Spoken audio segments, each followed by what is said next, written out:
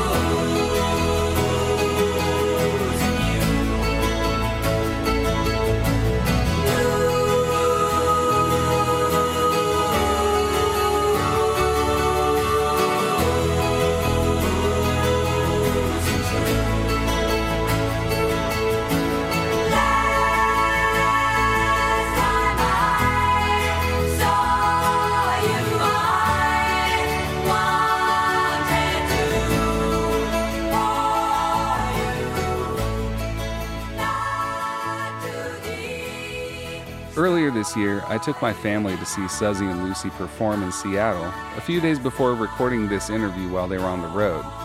And today we're talking about the Roches' legacy, including being among the first to earn the classification folk punk, Suzzy and Lucy's experience collaborating remotely on an album that was meant to happen in a Nashville studio, their balancing of humor and sincerity in their music and lyrics, the adjustments necessary to incorporate Roche's songs into their set, and Suzzy's most recent novel, The Town Crazy. Because this was recorded on the go, we'll just bear the speakerphone fidelity and enjoy the stories from this exceptional mother-daughter duo. So, I'm speaking to Suzzy and Lucy? Yeah. Y'all are on tour for your most recent album, I Can Still Hear You, right? Yeah, sort of. I mean, we're sort of just rebounding from the pandemic, and trying to go to places where we We're supposed to go 2 years ago, but never did. How's this new version of what you used to do all the time? it seems sometimes it's very familiar and sometimes it seems very new and different. I think everybody's been through a lot.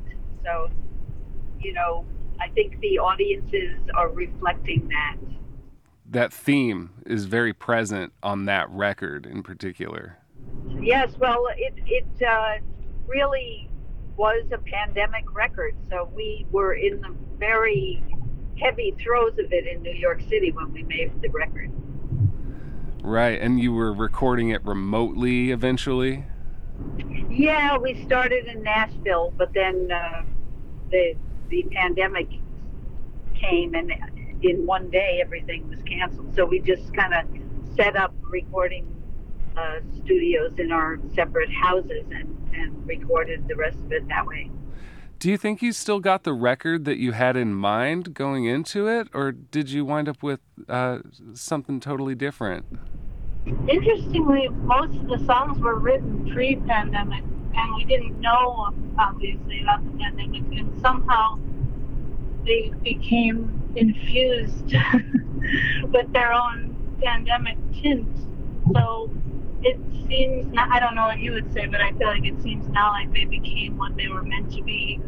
When I hear it reminds me so much of what was happening in New York at that time, simply because we were recording it during that.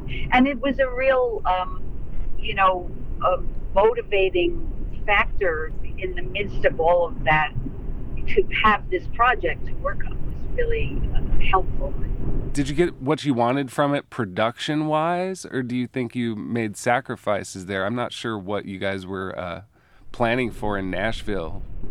Yeah, we were going to go back and forth to Nashville to work on it, but it definitely changed because we couldn't do that. And so I spent a lot of time in my apartment playing different instruments and things, and also we did it in a studio in New York, some of the stuff, and we also did it out in somebody's house. We mixed a lot of it out in somebody's house.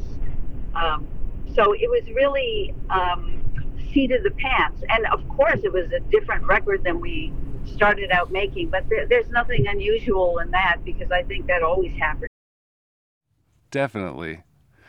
So you mentioned playing multiple instruments, and y'all are from a very talented extended family.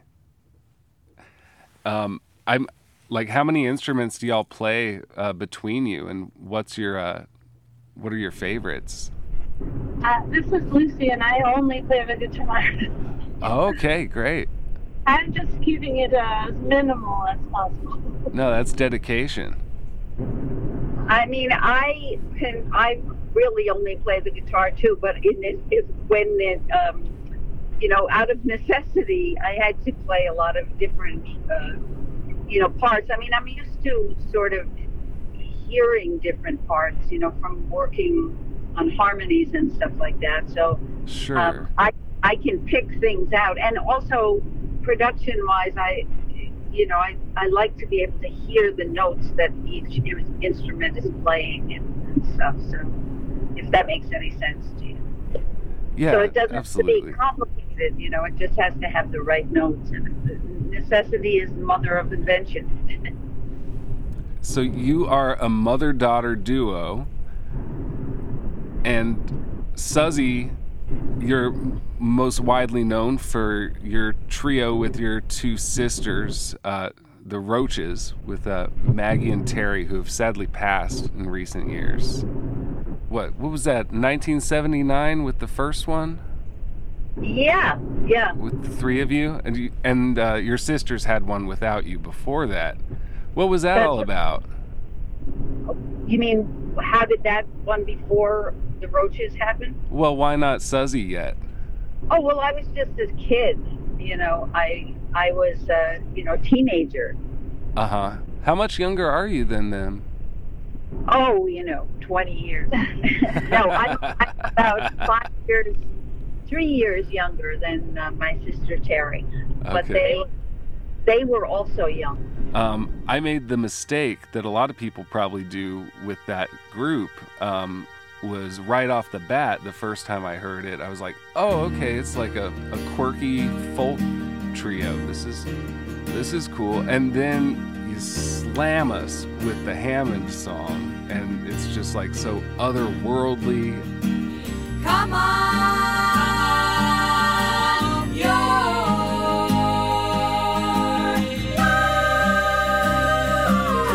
lying to me.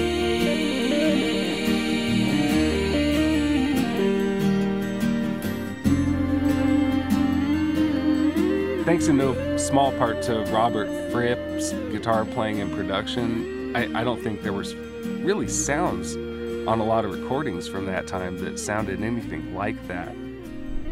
Yeah, I know. He basically, there was very little production on that. Even in, he wanted us to sound like we sounded when we were singing live, and we were always a live band. But it's interesting the point you make about, we had always had a funny side to us, and Sure. but also we're very serious. And I think it's unusual for people to combine those two things, and as a result, oftentimes when you have a sense of humor, people kind of marginalize you for that. But actually, that is the way life really is. So it's tragic and funny at the same time. Did you feel like you were pigeonholed as a folk group? Because when I when I listen to the song Nerds, right, from the album of the same name, that sounds like something that would have been happening at CBGB's. It's like New York punk to me. Right. Well, we were right, blocks away from CBGB's. We were sort of, some people were referring to us as folk, folk punk. When I was a young girl, I went to Catholic school, hung around all the nuns, that was so uncool. All the other girls were wearing makeup in 4th grade, but I was not allowed. I wore anklets and prayed. We also had a theatrical quality of what we were doing is many layers, not only just musically, but in the content of it. It could be taken on many different layers. And I think, again, a complexity is not something that is easily understood, especially now where everything is like a one sentence thing, or but there are many layers to the way I see it, to what the Roches did, and also to what Lucy and I are doing.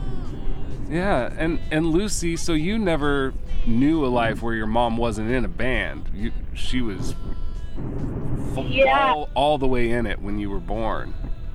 Yeah, definitely. I grew up really with traveling with them and being with them a lot of the time. So that was a constant, always. And at the show I saw recently in Ballard, it came up that when you were little, you just assumed you were a part of the band. Yes, I don't remember that, but it sounds kind of annoying. I was kind of surprised at the volume of laughter that came on when you played the Swan Duck song. I mean, these lyrics are cute and they are silly, they are funny, some of them. It's a mix though of funny and serious, but people at the concert were acting like they were at a comedy show. It's interesting. It really depends on the town. Yeah?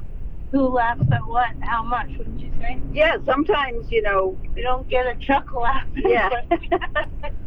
Yeah. And often it happens in our shows. It's like you're playing for your friends, Yeah. And I think part of that is because Lucy and I are in the same family, so it's very familiar, and that kind of translates to the audience. And I think it's interesting for people to see a mother and a daughter, standing on stage singing songs. It's not that usual. I went to the pond today looking for the swan, but the swan had turned into a duck. Tough case, bad luck. What happened to the long smooth neck, elegance and grace? Bad case, of duck face. Couple of feathers strewn across the grass. The duck looked up at me, afraid to ask what happened to me.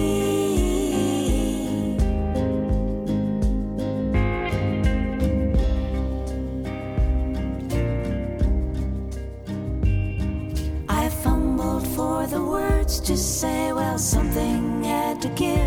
It's what happens when you live. The Roche's last album came out about 15 years ago now. As a trio, have you thought about that? Listened back to it since then?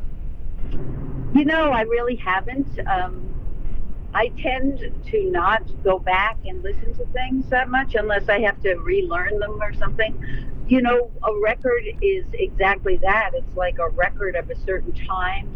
And we've made so many records at this point. It's like, I don't even, it's a strange thing, you know, to go over. And each record has its own set of circumstances and people, and, you know, so it's almost like once it's over with it. Because you listen to it a million times when you're making it. And then, you know, you never want to hear it again. Yeah. And then you continued to make solo records, and you did a couple more with Maggie, right? Yeah, we just kept going. I mean, what's weird is it's a very big body of work. And then, of course, Lucy has also made a bunch of solo records. And right. That started, her first one came out the same year as the last Roche's record, if I'm not mistaken. I didn't realize that. Yeah, it was kind of a beginning of a new arc, the transition, I think. Yeah, and so Lucy's got, 8 records out, I think? Yes, well, I put out 3 solo, full-length records, and then 2 EPs before that, and 1 with my sister. That one is, the theme of that record is all dark lullabies.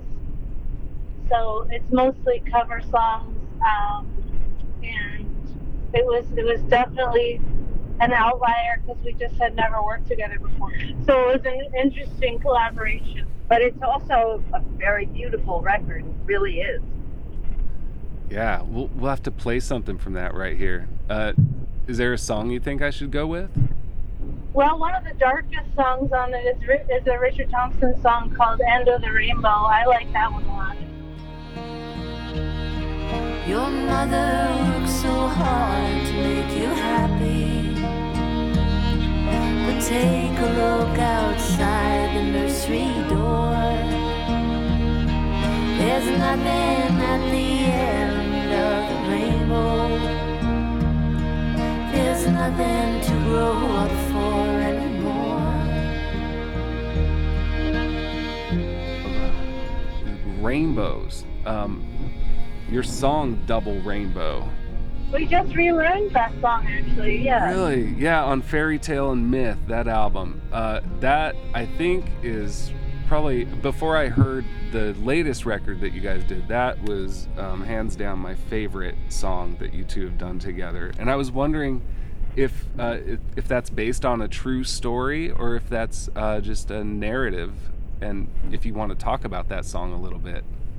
Well, it's so interesting that, you know, somebody else was saying that they really liked that song, and we relearned it and played it at a concert that they were at. But yes, it is a situation of a couple of stories that collided with each other.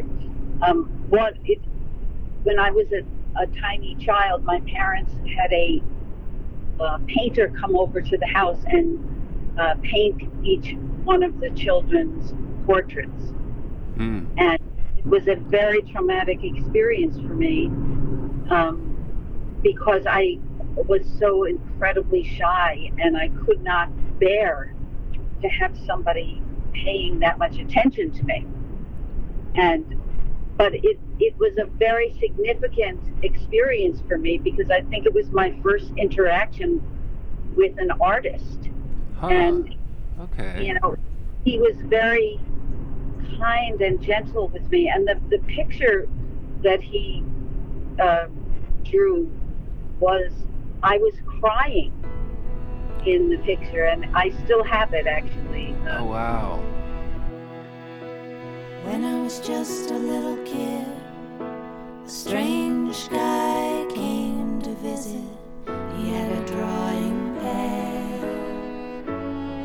He was a friend of my dad. Ma, come knocking on my door. Somebody's here to paint your picture. I couldn't figure out why. I began to cry. I don't wanna be looked at, don't wanna be seen, don't wanna be painted, don't wanna be blue and green, if you know what I mean. There was something just very deep about that experience as a very young child, and I realized that I had started thinking about it when I walked through a museum and I saw another painting by someone from India. I forget his name, but he was a schizophrenic person who died on the street, but he made this very exotic painting that really struck me. And I just started to think about how many of my most meaningful experiences in my life have been through art, one form or another. Yeah. Wow. And then you took that moment that was immortalized once and immortalized it yet again with more art.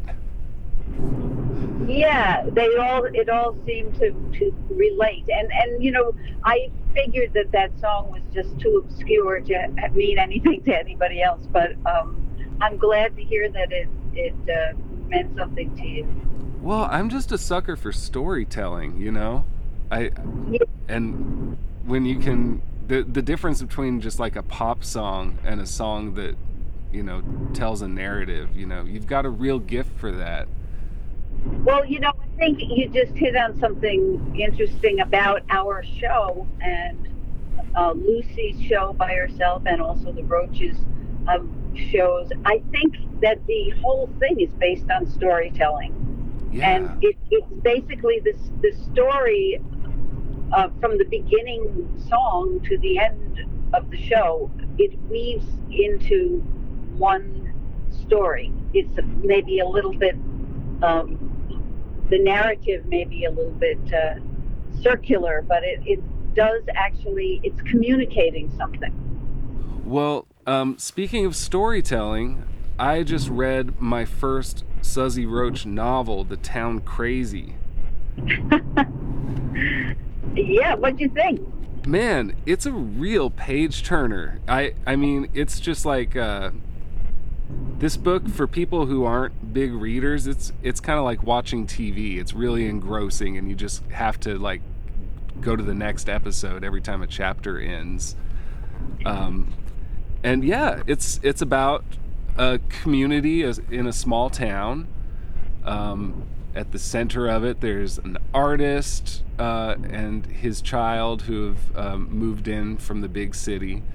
There's a whole bunch of families, and they're all kind of trying to figure out what's going on with each other. There's some behind the back stuff, rumors, and then what I like about it is that it goes from all the adults in the town and just sticking their nose in each other's business, and then the side story, which is kind of I felt like was the main story a lot of the time, about the children in the town. And yes, I really wanted to write children who seemed like real people. Yeah. Often children get marginalized in fiction. They barely get mentioned and stuff. But the children are definitely very, prominent in the book. And I think also that childhood can be a very frightening journey. Yeah. And very little is explained to you about what's happening. Well, the kids seem like they have the most insight sometimes. Yes, well, I mean, often, I don't know how you felt, but when I was a kid, I felt that I was perceiving an enormous amount, and I just wasn't articulating it that much. Yeah. Yep. Now, like when you were talking about your daughter coming down to the dressing room, like that experience of her walking down those stairs into the dressing room and seeing those blueberries and asking to have one and having one, that had probably had such a resonance with her that seemed for adults almost like nothing, you know. Yeah, she's gonna think about you guys whenever she eats blueberries, or you know, whenever she hears your music, she'll get hungry for blueberries. But also, you just don't know. Like, I think it's a great bringing kids to things like concerts. I think people tend to keep their children away from things that are happening, and it's such a shame because if they're right there with you, you know, they're having rich experiences. But that's just me. I mean, as a person who Lucy was with me a lot, you know, through a lot of things I did. Yeah. You know, one specific thing that I really found enjoyable in that book, and it wasn't a big part of the story at all, was just that the kid Felix, which we also have a son named Felix, but his dad just allowed him to paint all over the walls, like whatever artwork and stories and stuff he wanted was just covering the walls in their house. And I could see myself in there, like my daughter Lulu, the one who liked the blueberries.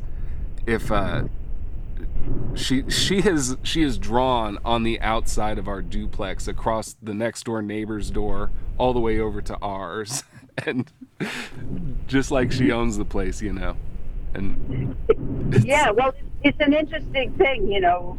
That character, that little Felix in the story is, you know, he, on one hand, he kind of considered, you know, a spoiled brat, but on the other hand, he's tortured in his own little life, you know, so it's complicated. Well, yeah. Are you in that book? Me? Yeah. You know, that's a good question. None of those people in that book exist in any shape. You know, I don't know how I've written 2 novels. I mean, it's a very weird thing because you are imagining these people. Like you said, it really is like a movie, that book. I feel like I just was sitting there and it was happening visually in front of me, you know. And I'd be walking around the streets, and all these people who don't exist were doing things that they did in the novel. However, at the same time, I think it's in some ways the most autobiographical thing I've ever written. And I can't really explain why that is. I think maybe because childhood is, you know, like shards. You only have shards of memories. And so it's the essence of those memories that you're trying to express, you know. For me, when I was writing that book, it was like a lot about the place that I grew up, and not a lot about, and none of the people were real, or none of the things that happened in the book happened in my town or to me.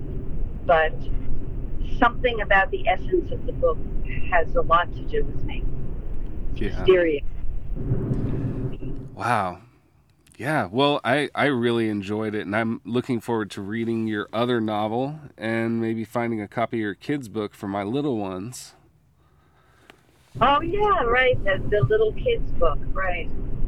That was a sweet one, too. Yeah. You ever think about getting into acting again? You did some movies?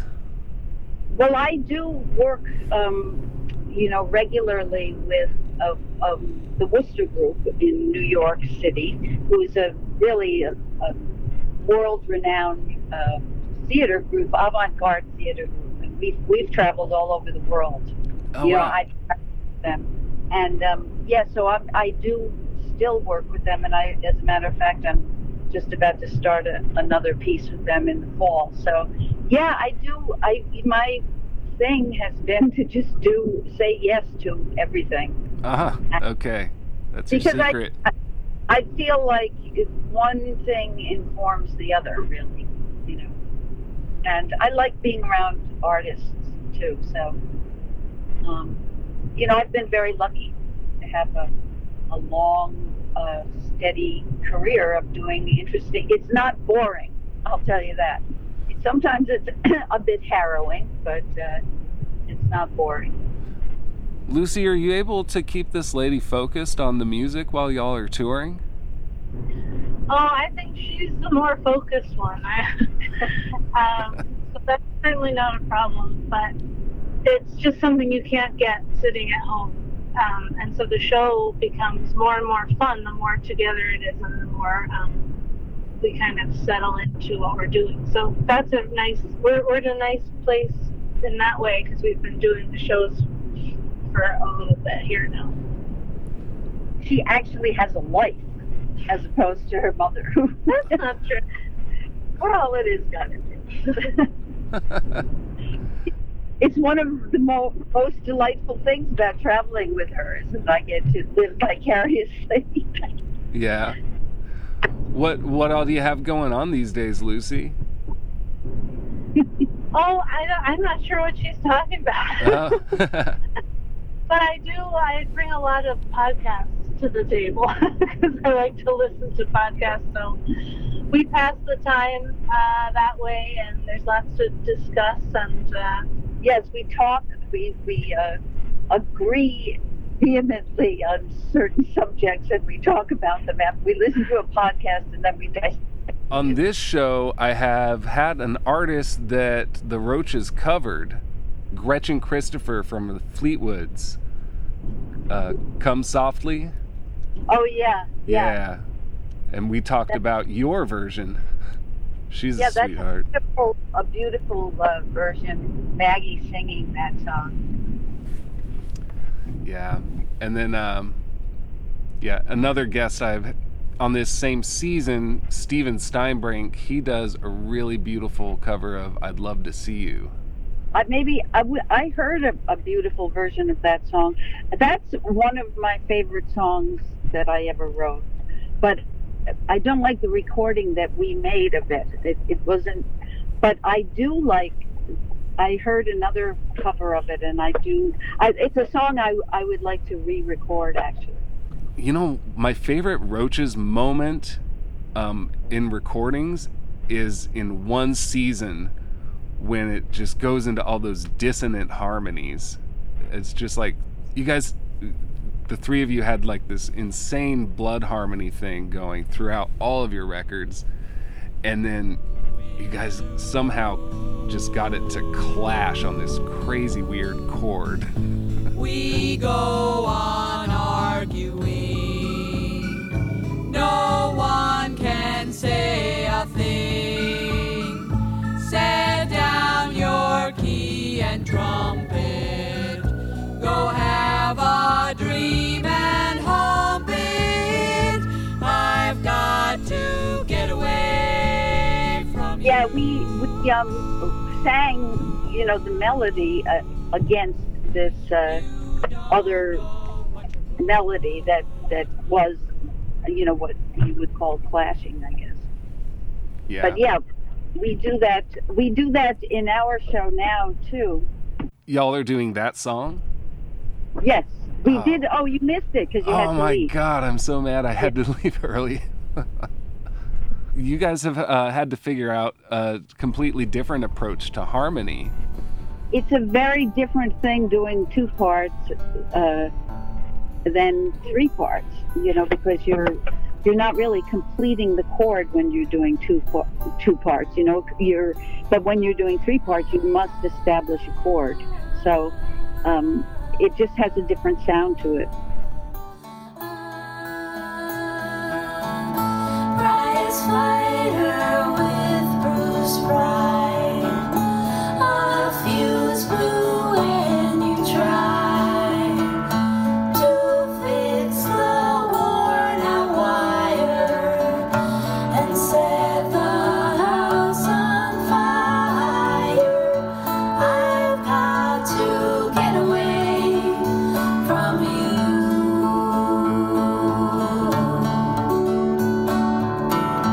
If only for a day or two.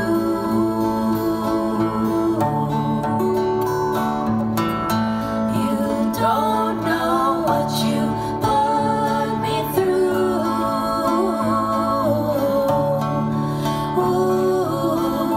I'll come and visit you in the zoo.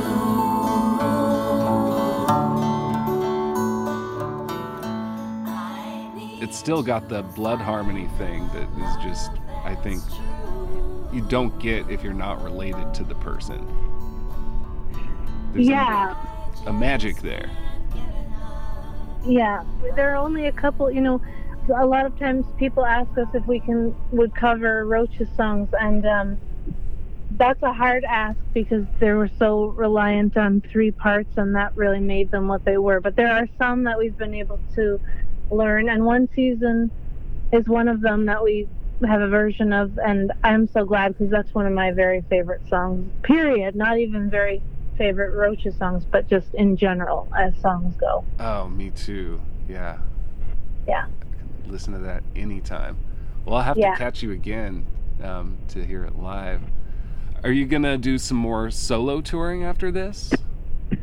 Yeah, I will be. I'm kind of planning into the end of the year and next year. In the spring of 2023, I'll be back out on the road, hopefully. And yeah, it's great to be back. It's also, I was away for about 200 days a year before the pandemic, and then surprised the pandemic. I was home for all that time, and I think that maybe being gone for 200 days a year is crazy. Uh-huh. You're going to scale back a little bit? Yeah, it may need some adjustment, but I'm certainly planning to keep on going. Is it always exclusively solo, or have you done touring or shows with bands before? Like a backup band? I've only had a backup band when I play in New York, solely because of how expensive it is to bring people with you. Sure. But I've done a lot of touring as an opening act for the Indigo Girls, and that's really fun because then during their show I get to sing in their band, which is about as close to a rock band as I'm ever going to be in. So yeah, that's a fun thing. Oh wow, what's your favorite tune to sing with them? Oh man, there are so many songs that I love, but one of my favorites is a song called Devotion. That's one of my favorites to do live with them.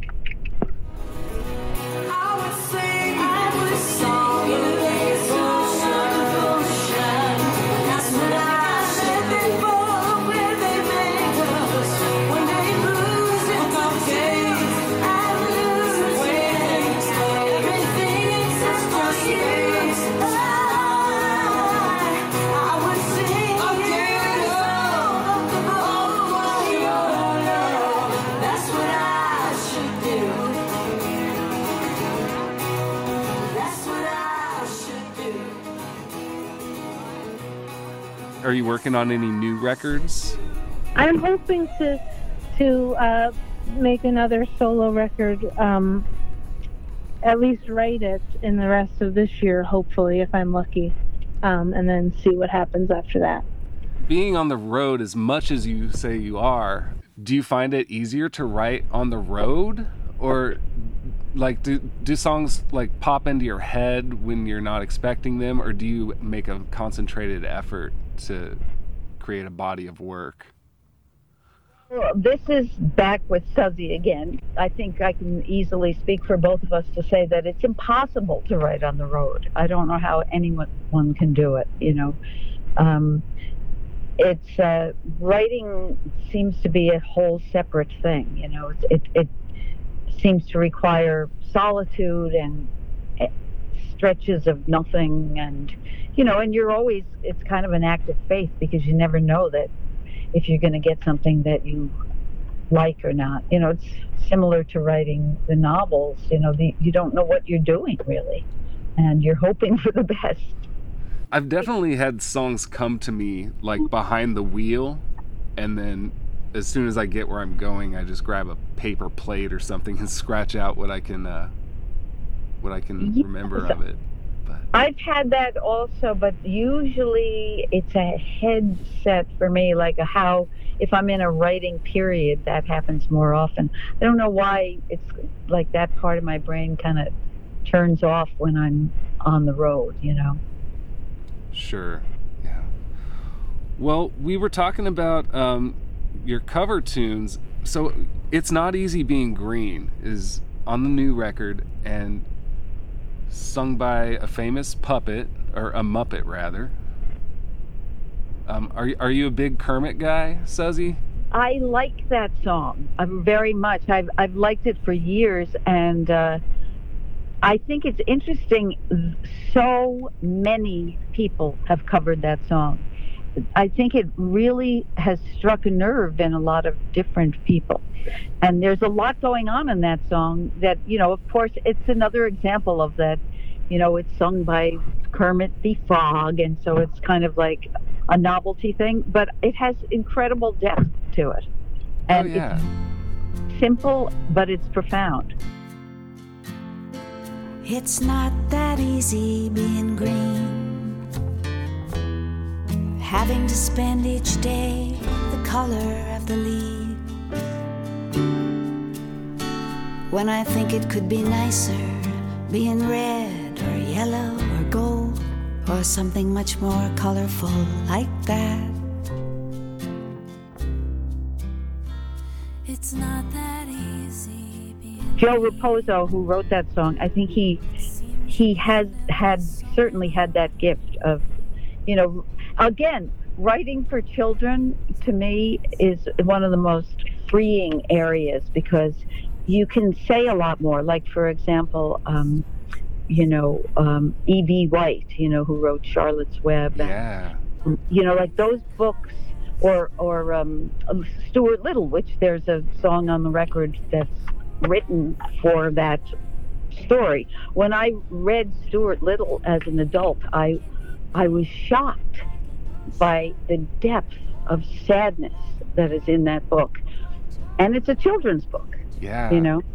And I feel, again, like sometimes people want to shield their children from those kinds of feelings, but they, you know, children get very sad from time to time. And it's nice to be able to, or they get scared, or they get, you know, confused or whatever. And I think it's a very fertile place to write for children. It's true. And you know, I don't really think of that as a novelty song.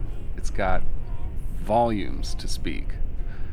Yeah, and it's very soulful and kind of, it's a lonely thought that, you know, someone is having when they're sitting by themselves. when green is all there is to be. It could make you wonder why. But why wonder? Why wonder? I am green and it'll do fine. It's beautiful and I think it's what I wanna be.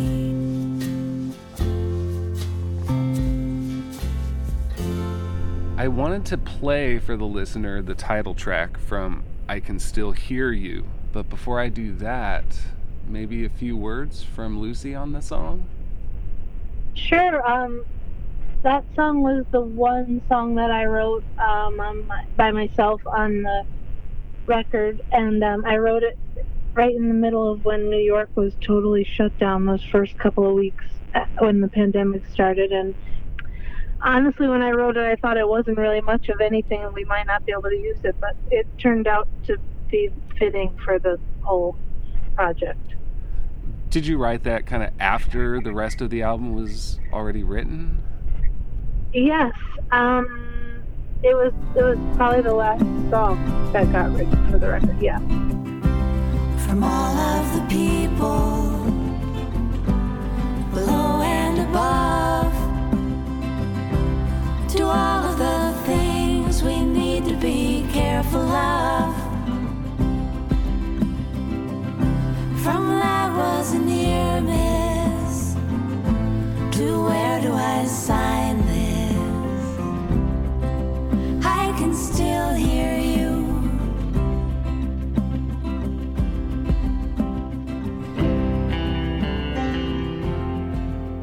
When you are making a record, you're not really sure what the end is going to be until it's over, and then you say, "Oh, I see what this is about." You know? Kind of like a photograph coming into itself in a dark room. You know? Yeah. It sort of presents itself to you. It's the final reward. I just wanted to mention I really enjoyed the deep cut Beach Boys song that you chose, Day in the Life of a Tree, that you did with Maggie not that long ago. Yeah. That's a strange song. But it's also very deep song. Yeah. It's a very it's like kind of a disarming tune. Yeah, that's a good way of putting it. One day I was full of light. My sack was rich and I was strong. From sea to tree I grew so tall. Through wind and rain I could not fall.